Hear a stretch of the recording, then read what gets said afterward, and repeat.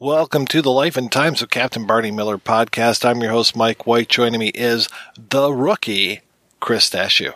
If they send me out in a uniform, I'm going to quit. I'll do it. I'm going to quit. Also joining us is Sergeant Richard Hatem. I didn't make those marks on your desk. On this episode of The Life and Times of Captain Barney Miller, we are talking about 3 episodes of the original Barney Miller show. We are talking about Community Relations, which was the 13th episode of the 3rd season, directed by Norm Pitlick, which aired January 13th, 1977, starting off a brand new year. We're also talking about The Rand Report, which aired January 20th, 1977, and the appropriately named Fire 77, directed by our friend Bruce Bilson, which came out January 27th, 1977. And I have to say, I was pretty impressed with this batch of episodes. I was afraid we were going to have a letdown after talking about Hash in the last episode, but I was pretty happy with this. How about you, Chris? No, I think these episodes were good. I do find it funny you mentioned the last episode where we had Otto on. Otto, who's fantastic, by the way. Now that we're friends on Facebook, we can go back and forth about our love of Barney Miller. But we're kind of giving our audience who may be listening to this show and had never listened to our other show. Because here's the thing, I'm thinking about it now. We have to introduce who Richard is. People might be like, "Who the fuck is this guy? He just showed up one day. He showed up like Mike. What the fuck? Are you going to start talking about slivers of soap or something, Richard?" I was about to say you introduced him like Mike. He's sitting at Fish's desk. We don't know who the fuck this guy is. Who is Richard Hatem? Who am I? Do I introduce myself and you guys do it for me? Yes, introduce yourself, Richard. Okay, because again, there is an assumption that people who listen to Kolchak are listening to this, but there are going to be people who didn't listen to Kolchak.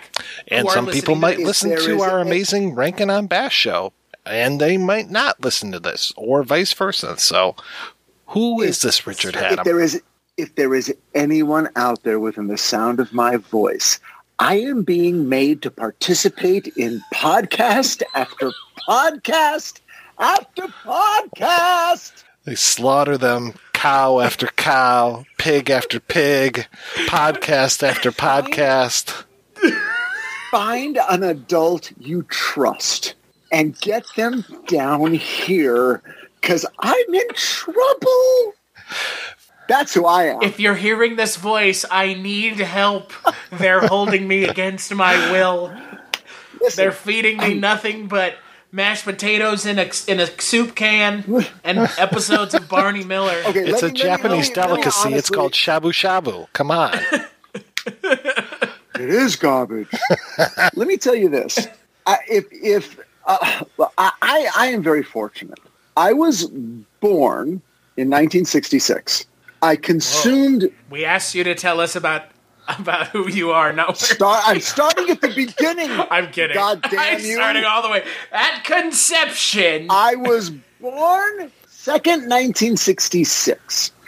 I lived the first 50 years of my life consuming media, and then a thing came into my life called the Kolchak tapes.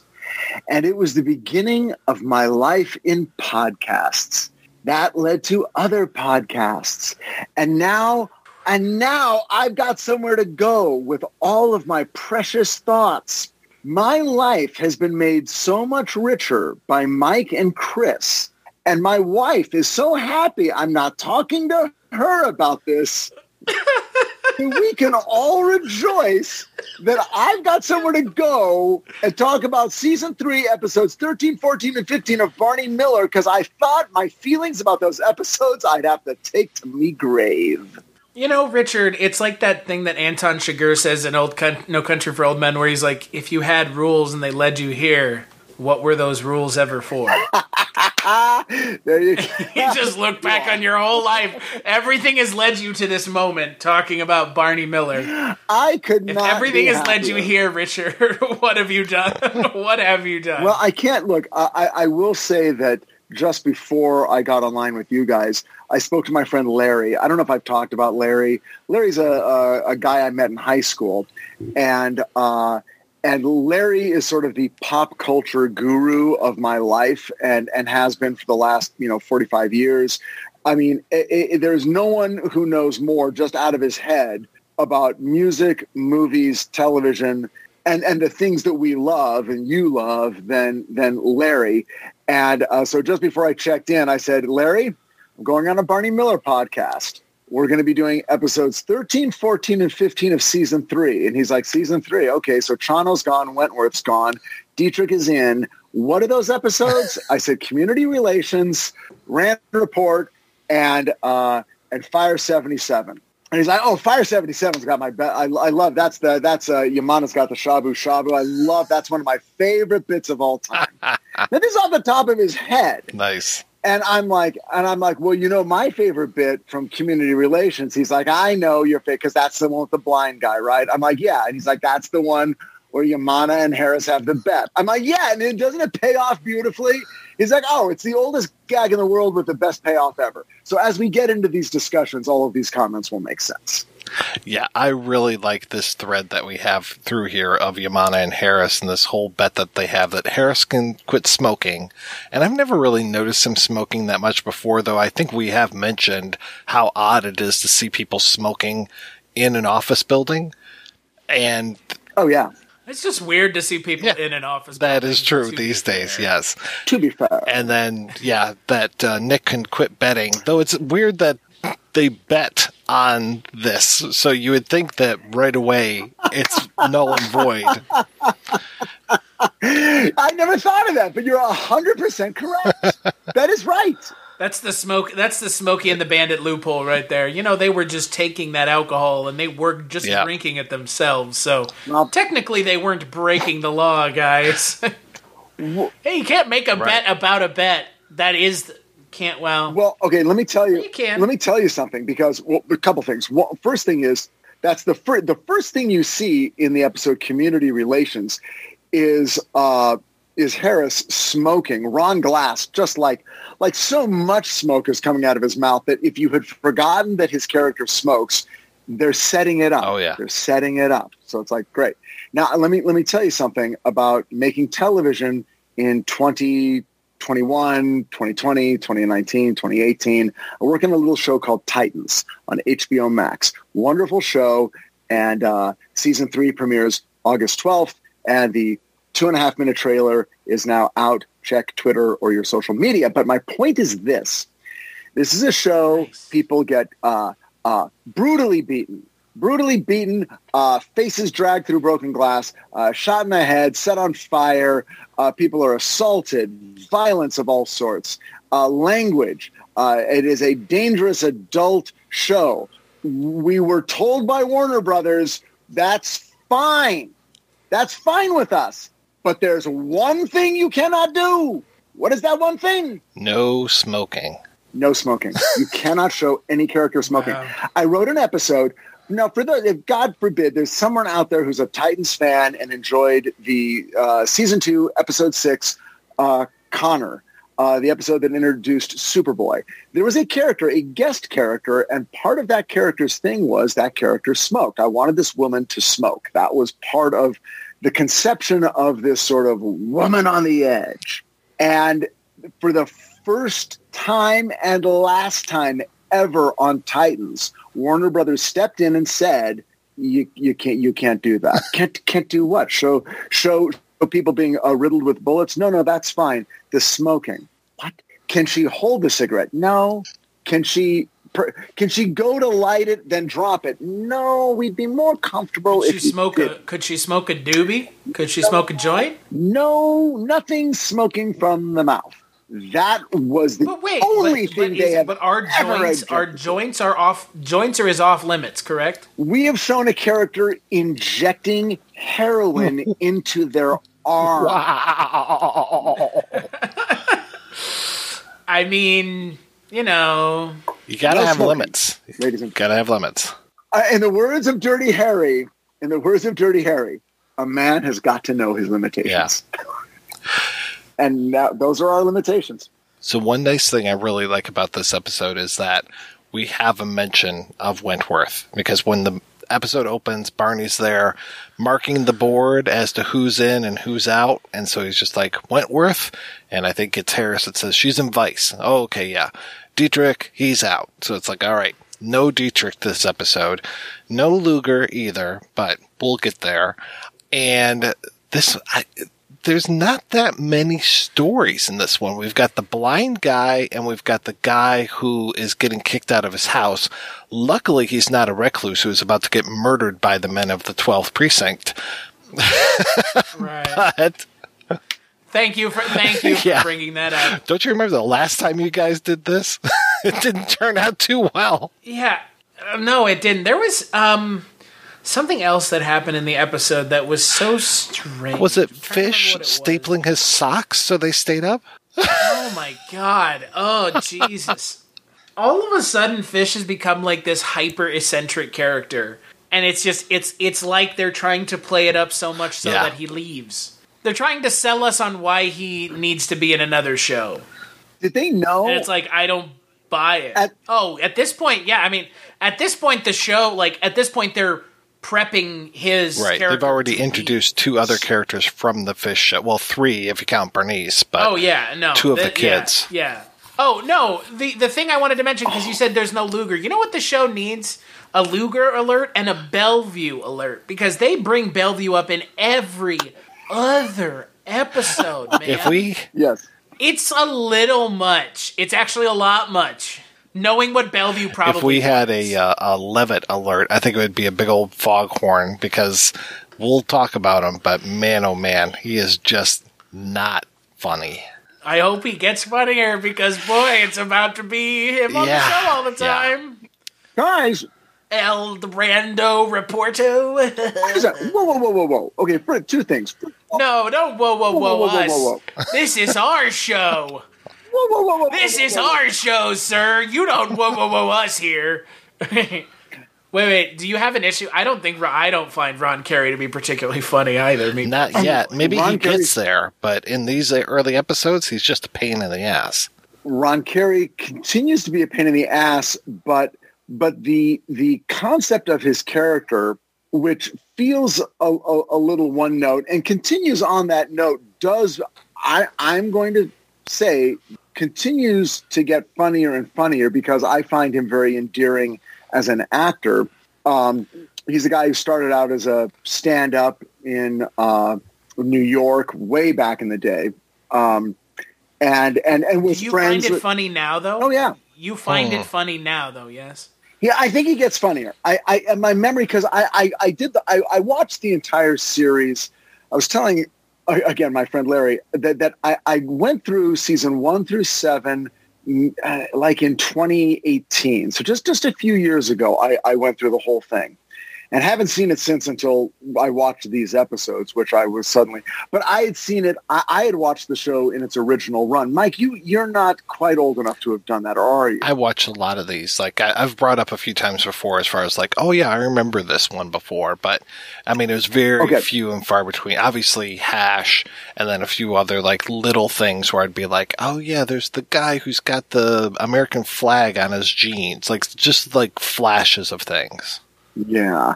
Okay. So when I was a kid, pretty young. Oh, well, you guys will love this because it connects up. I would watch. I loved Barney Miller when I was very young, and I would watch it. When I say very young, I mean 8 years old. And I would watch it on Thursday nights. I think it was like 9 or 9:30. And one of the things I loved about it was they always ran a promo for Friday night's Night Stalker. Oh, nice. So I knew if I watched... I knew it connected to Kolchak. It always comes back to Kolchak. If I watched Barney Miller, at some point ABC would go, tomorrow night on ABC, Kolchak delves into the world of a politician turned into a Rottweiler. Exactly. So I'd always get a little taste. But I remember watching it a lot when I was a kid, and I also remember watching it in reruns in the afternoons when I would come home from school. Right. In like middle school and high school.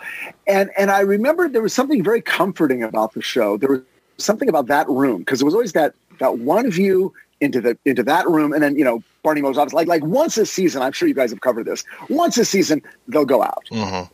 They'll do a stakeout. They'll do something.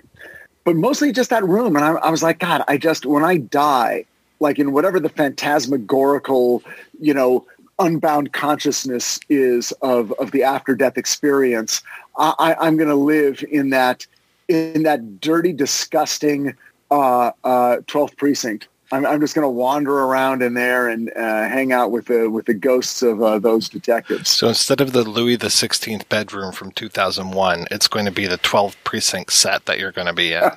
I love it.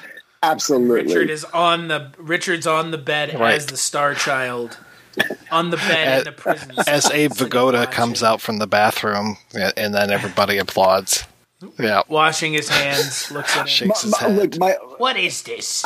What is this? My overall feeling is that Barney Miller was always a good show, but it continues to get better. I think as seasons go by, you guys are going to like the show more and more and more and more and more. I mean, we already like it. Yeah, we like the show a lot. Well, I think you're going to like it more. I was going to say, wherever you are now, it's only going up. All right. That's my prediction. Hopefully with Ron Carey too, because he's not funny. The other story. Richard, you're welcome. And the other story that's going on here, and really I would think is kind of more of our A story, is the whole story of Wojo, who is trying to testify in court against somebody that he arrested and is not having it. And he and this public defender are going back and forth, and Wojo's just not happy. And this is that like Wojo characteristic that we talked about before, where he is this very capable, tough guy Marine, but then you put him in a situation like this and he's just like, can't do it, Barn. Just have all these troubles, Barn. But I like this public defender in here, and especially when the guy who comes in is just like, you got to get this tenant out of my building because we're trying to demolish it so I can, sell the land and yada yada. And I love how Fish just gives him such a hard time by typing so slowly. And then I love when the public defender is just like, you're doing what now? You're going to kick this old man out? Oh man, we are going to have a field day with you. It's classic Barney Miller. It's the character that that has a very strong point of view, and every other thing that's happening triggers that point of view. Right. And it's so good. Like everyone who comes through the door, it's like that, the DA is like, doing the math in his world. That person's sympathetic, that you're unsympathetic. How's a jury going to respond to this? How's a jury going to respond to that? And it does it. And the guy who plays, what's the name of the guy who plays the landlord, the property owner? Joseph V. Perry. Oh my God, he's so good. Yes. And I'm sure you guys have talked about the fact that a lot of these guys show up a lot of times in different roles, or sometimes the same role. But this guy is they're both so funny because they're so, the writing is brilliant in that way, in that they come in and it's very clear from the first minute who they are and what they are, and they wring every laugh out of that they can get in 25 minutes, and then they're done. Oh, yeah. And those two characters I love. Well, I really like the blind guy, too. I thought he was fantastic. And if he doesn't show up, I know he shows up in Fish at least twice. I don't think he necessarily shows up again in Barney Miller, but he should, because he's just fantastic. He shows up in 1999's Roland Emmerich directed film, Godzilla. Wow. That's playing the same character? No, he's playing a fisherman. In that movie that has like half of the cast of The Simpsons in it for whatever reason. Oh, God. And Mayor Ebert. Yeah. Look, this show has the best character actors. Like, come on. This and Kolchak, they were just... look, I think the 70s, like the late 60s and the 70s, I think in total are a pretty amazing time to be a character actor in Hollywood. Because these folks, men and women, are just killing it. Well, And like every show that they're on, these people are literally making a name for themselves as character actors by just being on these kinds of shows constantly. Again, it's when being a character actor was a thing in a way that it's not really a thing anymore unless you're, Richard Kind. Right. And even he is but he would have, 20 years earlier, he would have been all over Barney Miller. Oh, yeah. The only shows that went into the 80s, just into the 80s, I think, that really took advantage of these character actors were Love Boat and Fantasy Island. Yeah. They depended on that.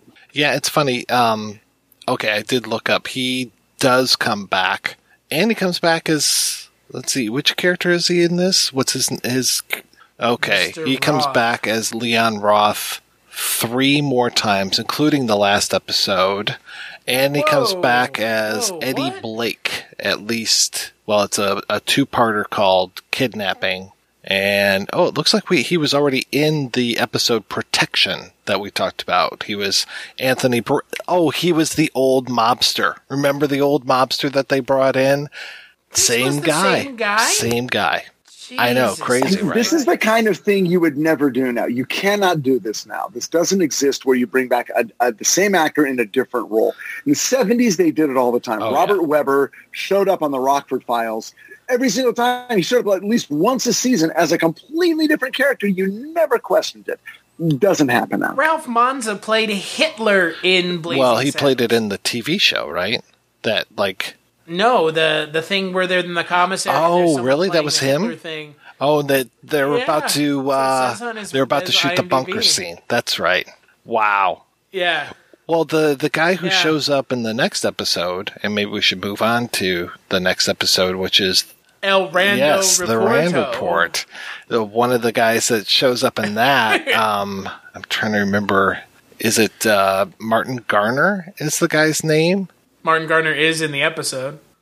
Martin Garner is like the old man who says his wife is locked in the elevator. Like, come on, Richard can do it better than I can. You've seen that guy so many times.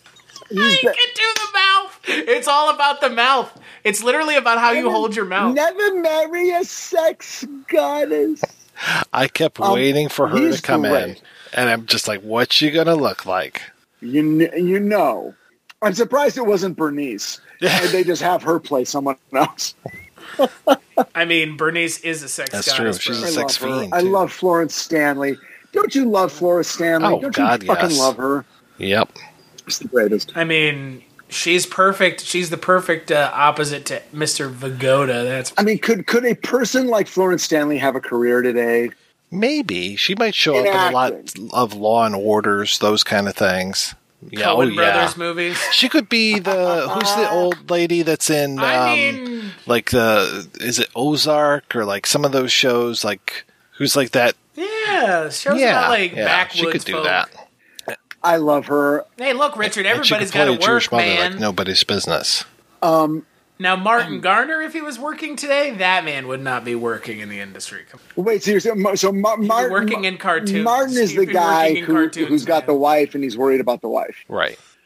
He thinks that there's clearly been some sort of sexual assault in this elevator. How could there not be? She's so beautiful. It's a crazily touching subplot. Yeah. It's So yeah, the name of the episode is The Rand Report, and this is all around a report that was done by a think tank to say that uniformed cops do all the work and the detectives are just a complete waste of money. And I do love how they go through, like, they just spend their time looking good, and there's Harris adjusting his tie, and they just shuffle paperwork, and there's Yamana with all the papers, probably mostly racing forms that he's shuffling through.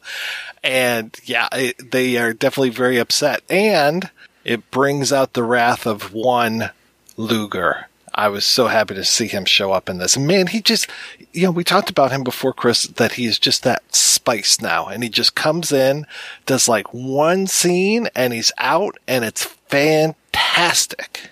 Yeah, no, Luger is where it's at. I mean, he's the best part of this yeah. show when he's on the show. He's great. He's not like the really self-aggrandizing... he's self-aggrandizing in a good way now, not in like a obnoxious, really like off-putting way as we saw for like the first 2 seasons of the show. And then I do love that Fish is undercover at an old age home, and him coming in and just telling the stories of what's been going on at the old age home. And especially all these thieveries, all these robberies are going on at the old age home, and then he finally discovers that the people just rob each other the whole time. They do it for fun. I mean, they got to get their jollies off somehow. He wants to get back there Now- and not take the warm milk to put him asleep. the beautiful thing here is that they find a way to tie in the Rand Report to Wojo's continuing odyssey of trying to evolve, which goes literally all throughout this entire series. And how humiliated he is that it's only detectives third grade that have to do 1 week now in uniform per month, which is a lot. I mean, that's 25% of your life now. Yeah, is in uniform. And for some reason, I know I've seen the episode 6 times, but I think I always think that as soon as that's said, someone, Harris or someone, is going to go, you know what? That's not fair. We'll all do it. We'll all take a week. Wojo doesn't have to be, I'll do next month. You do next month. You do next month. But they don't. And Wojo's like, I can't. It's like the humiliation is so genuine and authentic. Yeah. And when he does say, I quit, you totally get it. Like, he's not going to quit. It's going to have to be resolved somehow. But you totally get it. You're like, yeah. We've been following this story of him trying to move forward, and now he's getting kicked back down, and it's like, I've had it. So that I found, I totally bought it. Well, it also brings about one of the strangest moments in this episode, and maybe one of the strangest moments in recent memory of watching the show, which is, you even brought up the joke of Dietrich not having a place to sit, and so he's always desk surfing, and he's at Fish's desk for a while, and then Fish comes back, and he's just like, okay, and they make a weird thing of it, which is kind of nice because that's Dietrich. And after Wojo quits and storms out, Dietrich has what's supposed to be a laugh line of, looks like a desk just opened up. Nobody laughs. I was like, wow, either that joke just died or the audience was like in shock that Wojo left. And I think it was more that they were in shock that Wojo left. Yeah, I noticed that too. And I respected them for letting it play in that sort of like, ooh, that's not super funny kind of way.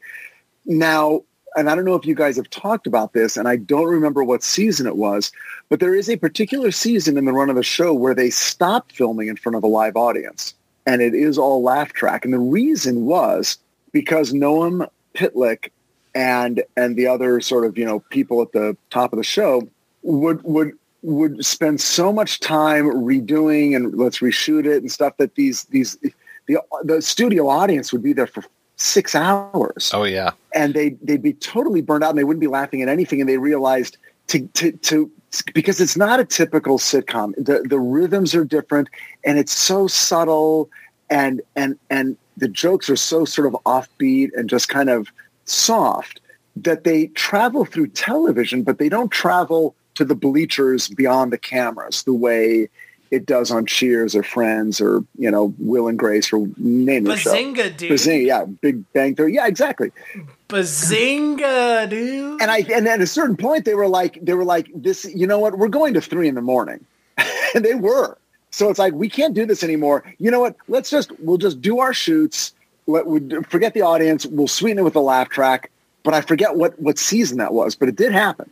Well, we've noticed sweetening even going on right now. Like there were a few, I think it was even in season 2 where I was just like, I could recognize the laugh track from MASH being used in this because of a couple of very distinctive laughs that were in MASH. I'm just like, oh, I've heard that laugh before. Jesus. So yeah, when Otto Bruno was on the show last month, he was telling us that sometimes Danny Arnold would just be like writing and rewriting, and just like they would get to set and they wouldn't even know what the fuck they were shooting.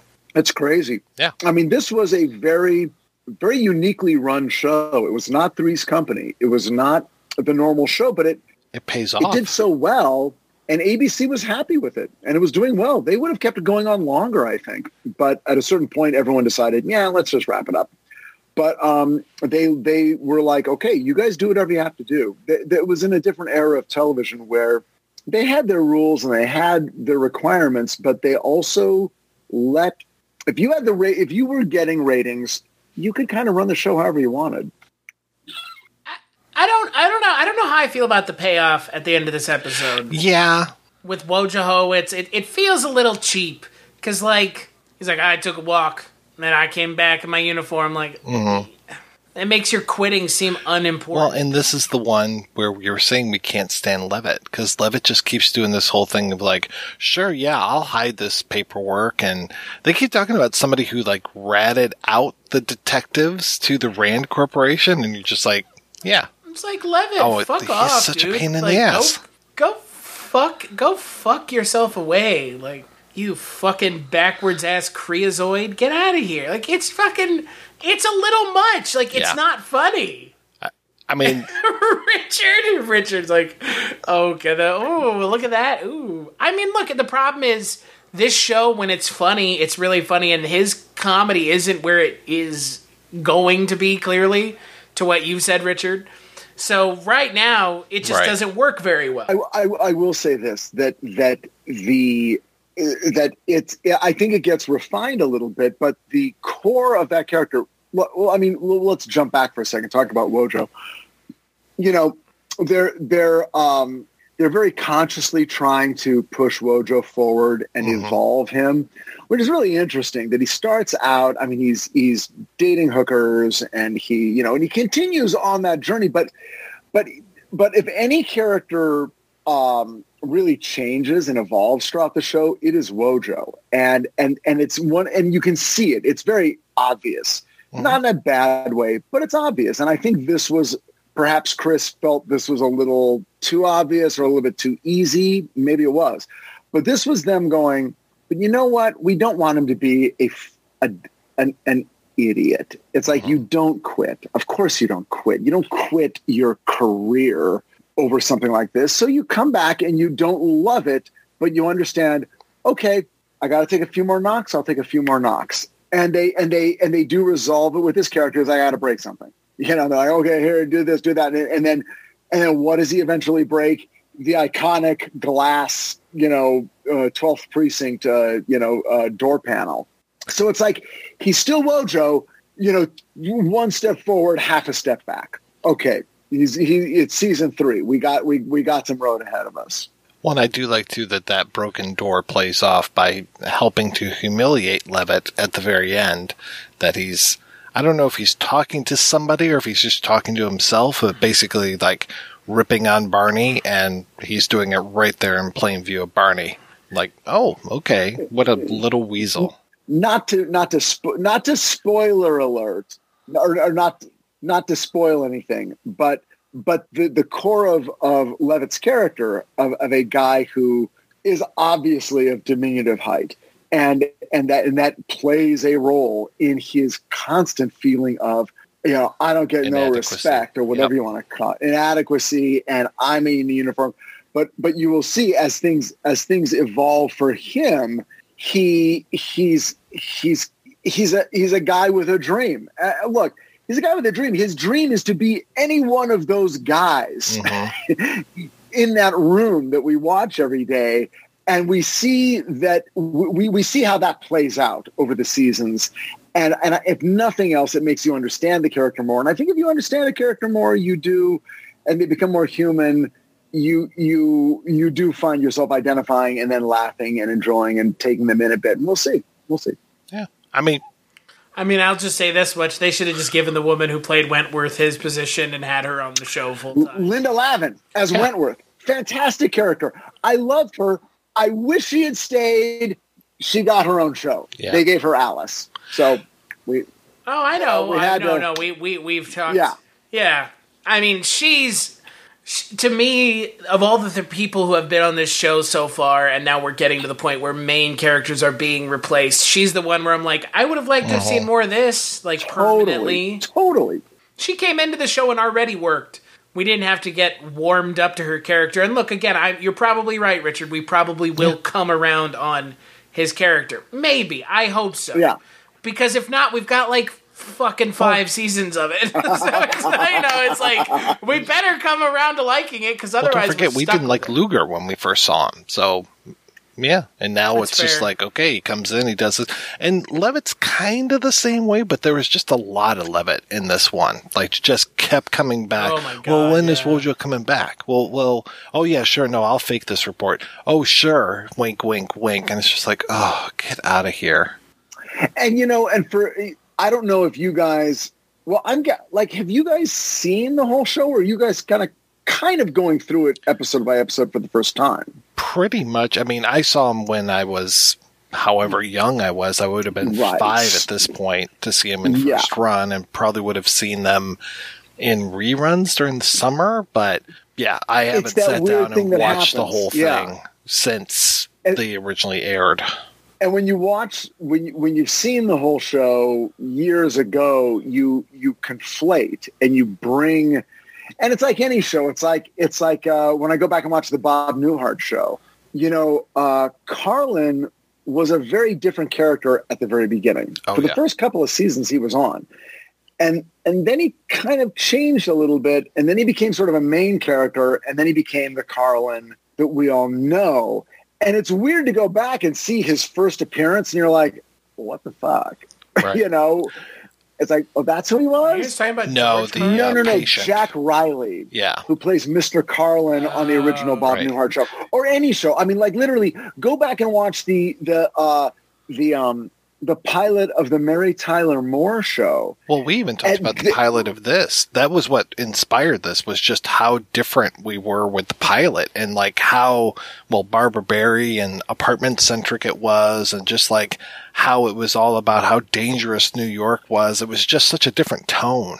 Well, the life and times of Barney Miller was going to be both. It was going to be apartment and home. And did you guys watch the alternate pilot? Yes. Yeah. Okay, See, so Richard, when you came on the Kolchak tapes, you had listened to every episode. You're doing us a disservice. You should have listened to everything before you came on here. Well, and the problem is Otto really set I know. It's kind of a letdown this month. I know. Yeah. I know. I know. Richard, I thought you were some kind of West Coast elite, you fly over where I live, you fly over where Mike lives. Looking down. Because you're jet looking down and judging. Flying over to New York to get a cappuccino and then flying back and having your sushi. Yeah. I fly out, 2-3 times a week I'll fly to New York just because of this one bagel place. Oh, yeah. Oh, it's because of the water in New York, yeah. right? That's what they say. It's different. I don't know why. It's fucking West Coast elite, man. They don't get us, man. No, They don't get us. That's why everything has been failing. All these Disney Plus shows, all this stuff. They don't know how to talk to Middle America. I know. They just don't. Richard, do you understand the plight of the working man? The working man. Everybody here isn't gay. I mean, do you realize that we have to pay for things here? We have to grocery shop and. Guys, do you know how much rent, a banana costs, sir? These things, mortgages. Have you ever heard of the term mortgage? Richard feels ambushed. A banana costs as much as Marta says it costs when she does my. Oh, there you go. Oh, wow. Is that on Instacart? Yes, Mr. Hatem, I will get it for you. Yeah. Whoa, I don't know what that is. Now, do you use the to form or the usted form when you're talking with Marta? I use English. This is our country. I only speak American. I speak American. I ain't no West Coast elite like you, man. As I was going to say, I know that the next show you guys are going to do is the Mary Tyler Moore show. Whoa. And because of that, I want to let you know that in the class that I teach at UCLA about television and writing, I will often show the Mary Tyler Moore pilot and then immediately show the 30 Rock pilot and go, okay, Tina Fey was a giant Mary Tyler Moore fan, and here's the 9 ways you can understand 30 Rock by watching Mary Tyler Moore. But my point is, Rhoda comes off harsh. Phyllis comes off. Phyllis is brilliant, but people are like, I don't know who the fuck this is. Once they know the characters. It was like the second or third episode. Rhoda has a really funny episode, and everything changed. And then suddenly everyone loved Rhoda. But in the pilot, the studio hated Rhoda, the network hated Rhoda, everyone hated Rhoda, and Jim Brooks and Ellen Burns were like, just relax. You're going to love Rhoda. You're going to love her. And then 4 years later, she's got her own show on the same fucking network. Yeah. So, yeah, the character, and it's hard to remember when you first see characters. So I totally buy that Ron Carey as Levitt is abrasive and grating right now. We'll see where he goes. We'll see what you guys think. Maybe I'll pop back, Let's have Richard on once a season to do a Levitt check so we can see. Yes. And you know what, Richard? If we come up at the end of this show, we still don't like Levitt. Oh, tisk, tisk, tisk. Ron Carey, we're coming for you. I mean, honestly, I'm sure we'll come around to him. I think to Mike's point, though, it's just he is almost too much of a participant in the mainline story of this episode. Let's move on to our third and final segment that we'll have tonight, which is Fire 77. And we're talking about character actors that come in and play a lot of different things. I'm very surprised that the character actor Sal Viscuso doesn't come back multiple times, because I know he played, I'm a big MASH fan, and he was, not only was he the announcer that we would hear throughout the entire run of MASH, the attention guy. If it wasn't Radar, it was him doing that. But then he was multiple characters on MASH. But I think this is his only appearance on Barney Miller, which I was just kind of floored by. The one person who comes back multiple times is going to be the actress Kay Callan, who plays the female half of a couple that had a suicide pact that neither one of them fulfilled. And I was incredibly happy that Howard Platt plays the other half. And I'm sure, Richard, you were a fan of Sanford and Son as well, because I mostly know him as being the white cop from Sanford and Son. He is Officer Hoppy Hopkins, who could never get his slang correct. He was on Sanford and Son. He was sort of the Ted Baxter. Oh yeah. And here he plays a character that could not exist on network television now, and this storyline could not exist, because I'll tell you one other. Okay, so I got so much to say. So this storyline of the couple that's in love and makes a suicide pact because they feel that, hey, they're 38, it's over, they've done everything they're going to do. Why just ride it out on this long slope into obscurity? Let's just end it. But there's an erotic aspect to their suicide pact. Oh, yeah. You could not do this. There was an episode, Susan and I have been rewatching Remington Steele. And there's an episode where there's a character who they encounter. Remington sees him trying to jump off a bridge. In fact, it's the Colorado Street Bridge. It's half a mile from where I live. And there's a lot of humor about how they can't take their eyes off him, because if they do, he's crawling out a window. You cannot, smoking, you cannot do, and suicide, you cannot do. It is verboten.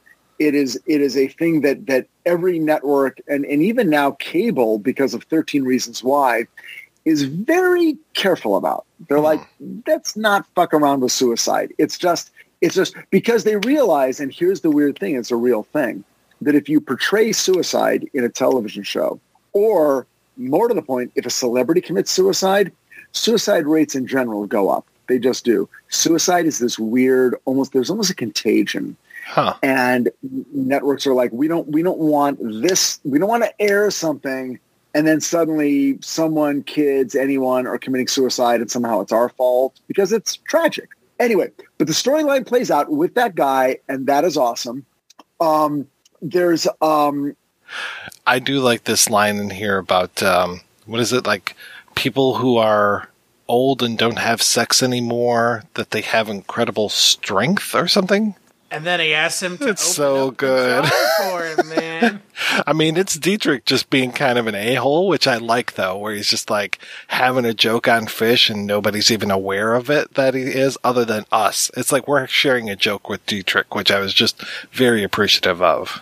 I mean, again, the show is so well written that even if you don't catch that joke, you still, I don't know, it seems like a pretty good joke. Like, there's a couple really good jokes in these 3 episodes, and this is one of them. It's just a really well written joke. And well, I was just going to say, jumping back to community relations, for me, the end of that episode was just so beautiful. Because the bet between the smoking and the gambling, and Barney says, we've sent off the old guy and the blind guy. Maybe somehow this symbiotic relationship is going to somehow flourish and work out. And Hera says, I bet it doesn't. And then Yamana says, you're on. And Hera says, you lose, and lifts the cigarette to his lips and lights it.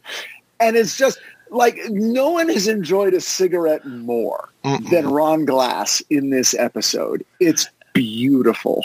And I was laughing out loud at this sitcom from 1977, still packed such a punch. I was just really tickled by it.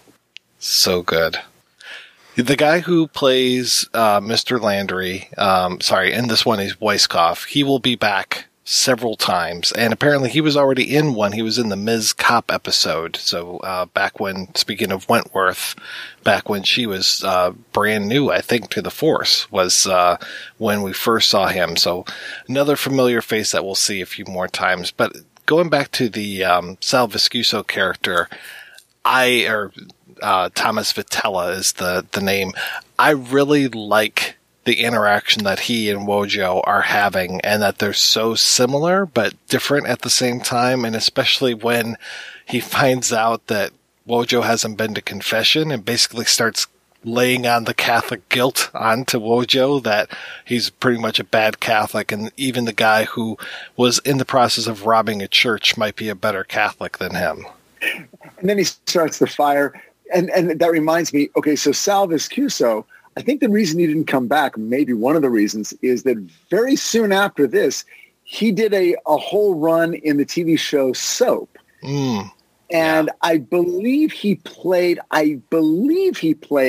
the priest that has to exorcise the devil baby. And doesn't he play like Diana Canova's boyfriend or something? I know he was on Soap. I know this. Yeah, he was Tim Flotsky, and in some episodes he's Father Tim Flotsky. So yes, yeah, Father Tim. That's right, in Soap. Yeah, which will be the show you guys do after the Mary Tyler Moore show. I was thinking that we would just skip Mary Tyler Moore and just go right to Mary Hartman, which I think is one of the most bizarre TV shows ever. It is.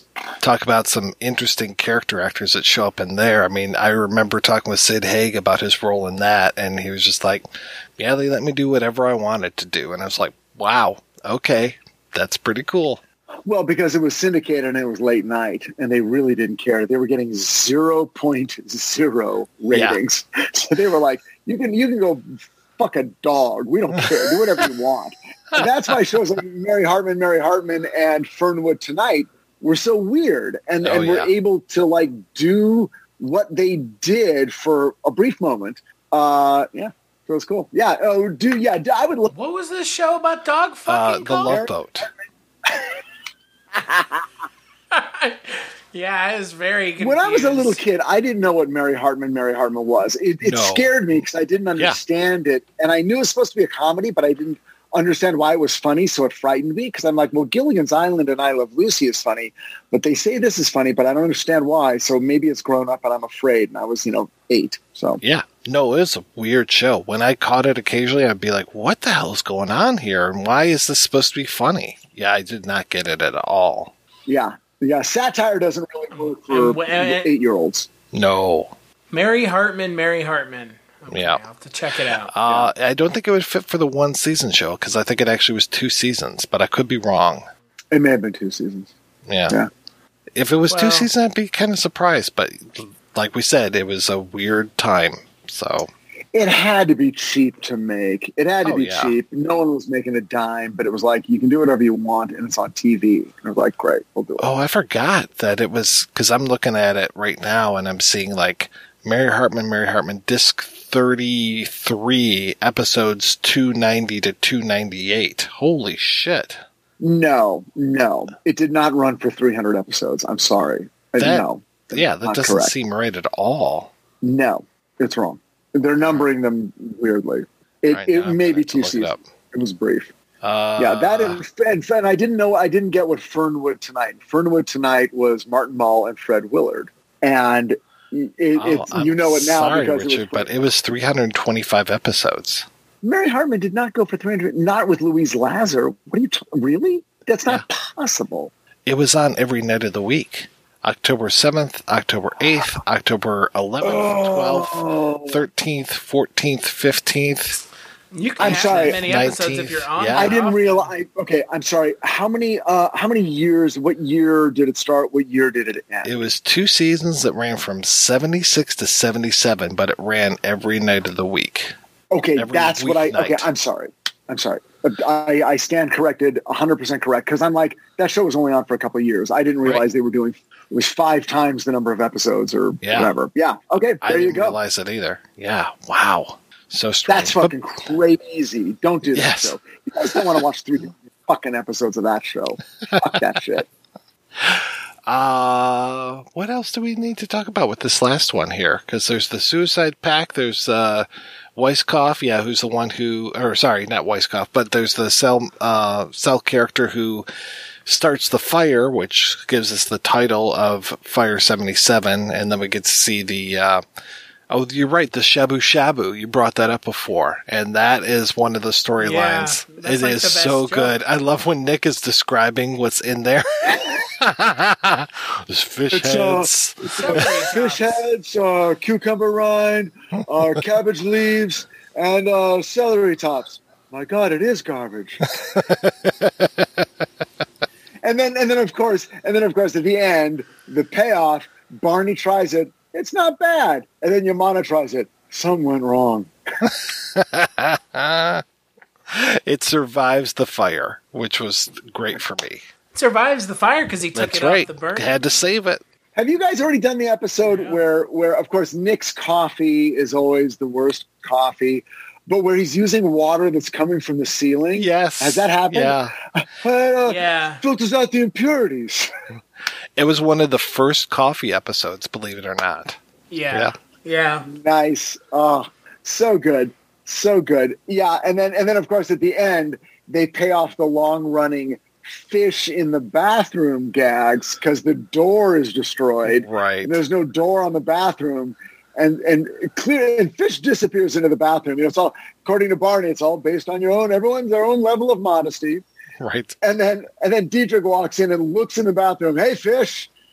Hell of a day, isn't it? Right. Like, let's have a fucking conversation.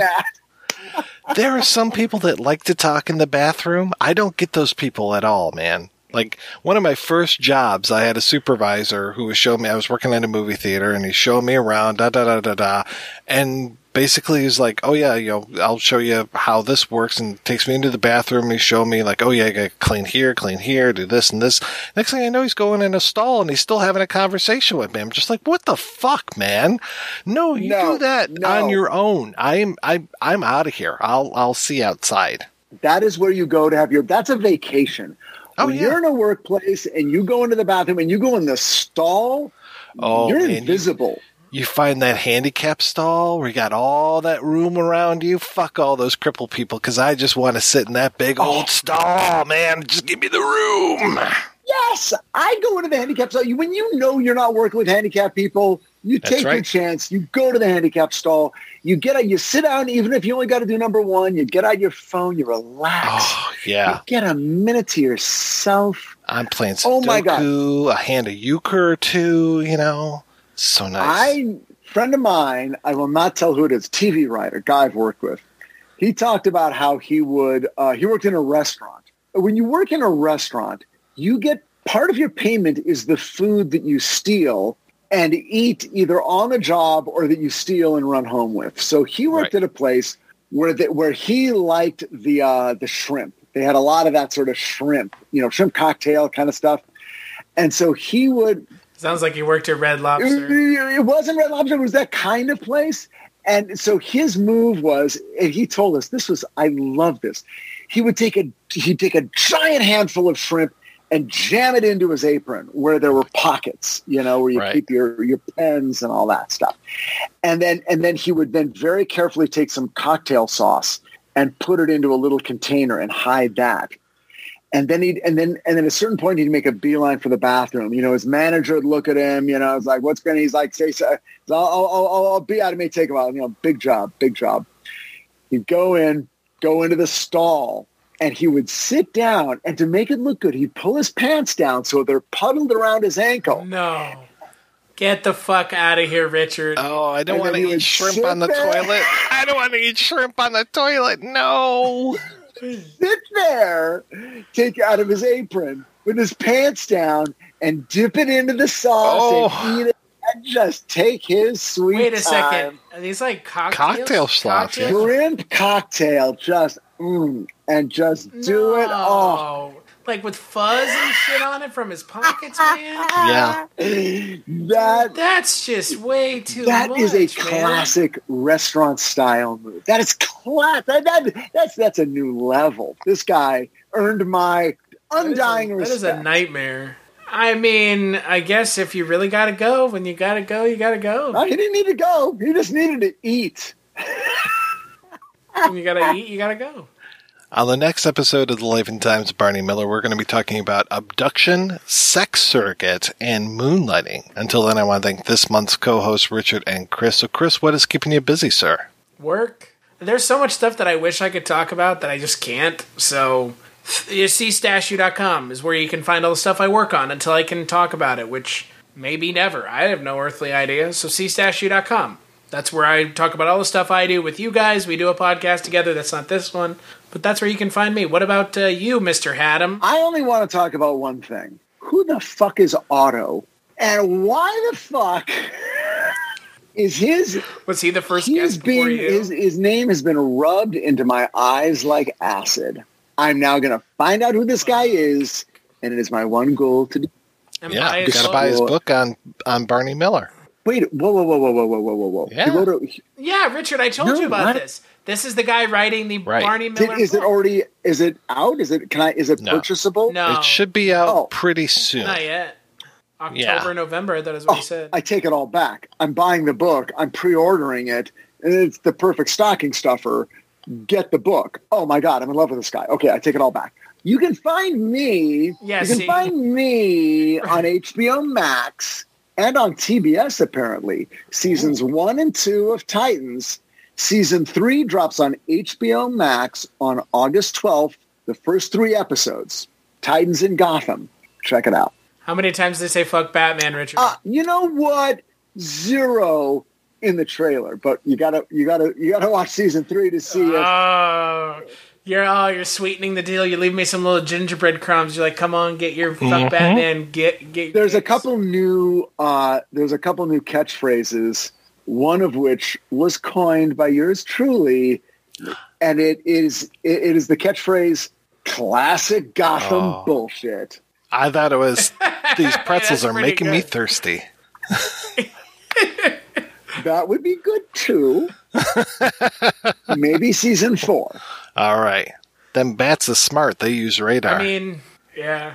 All you need to do, Richard, if you really want to pay tribute to our friendship, is you need to, the next show that you work on or the next episode I know what you're going to say. That you write or whatever the fuck you're doing.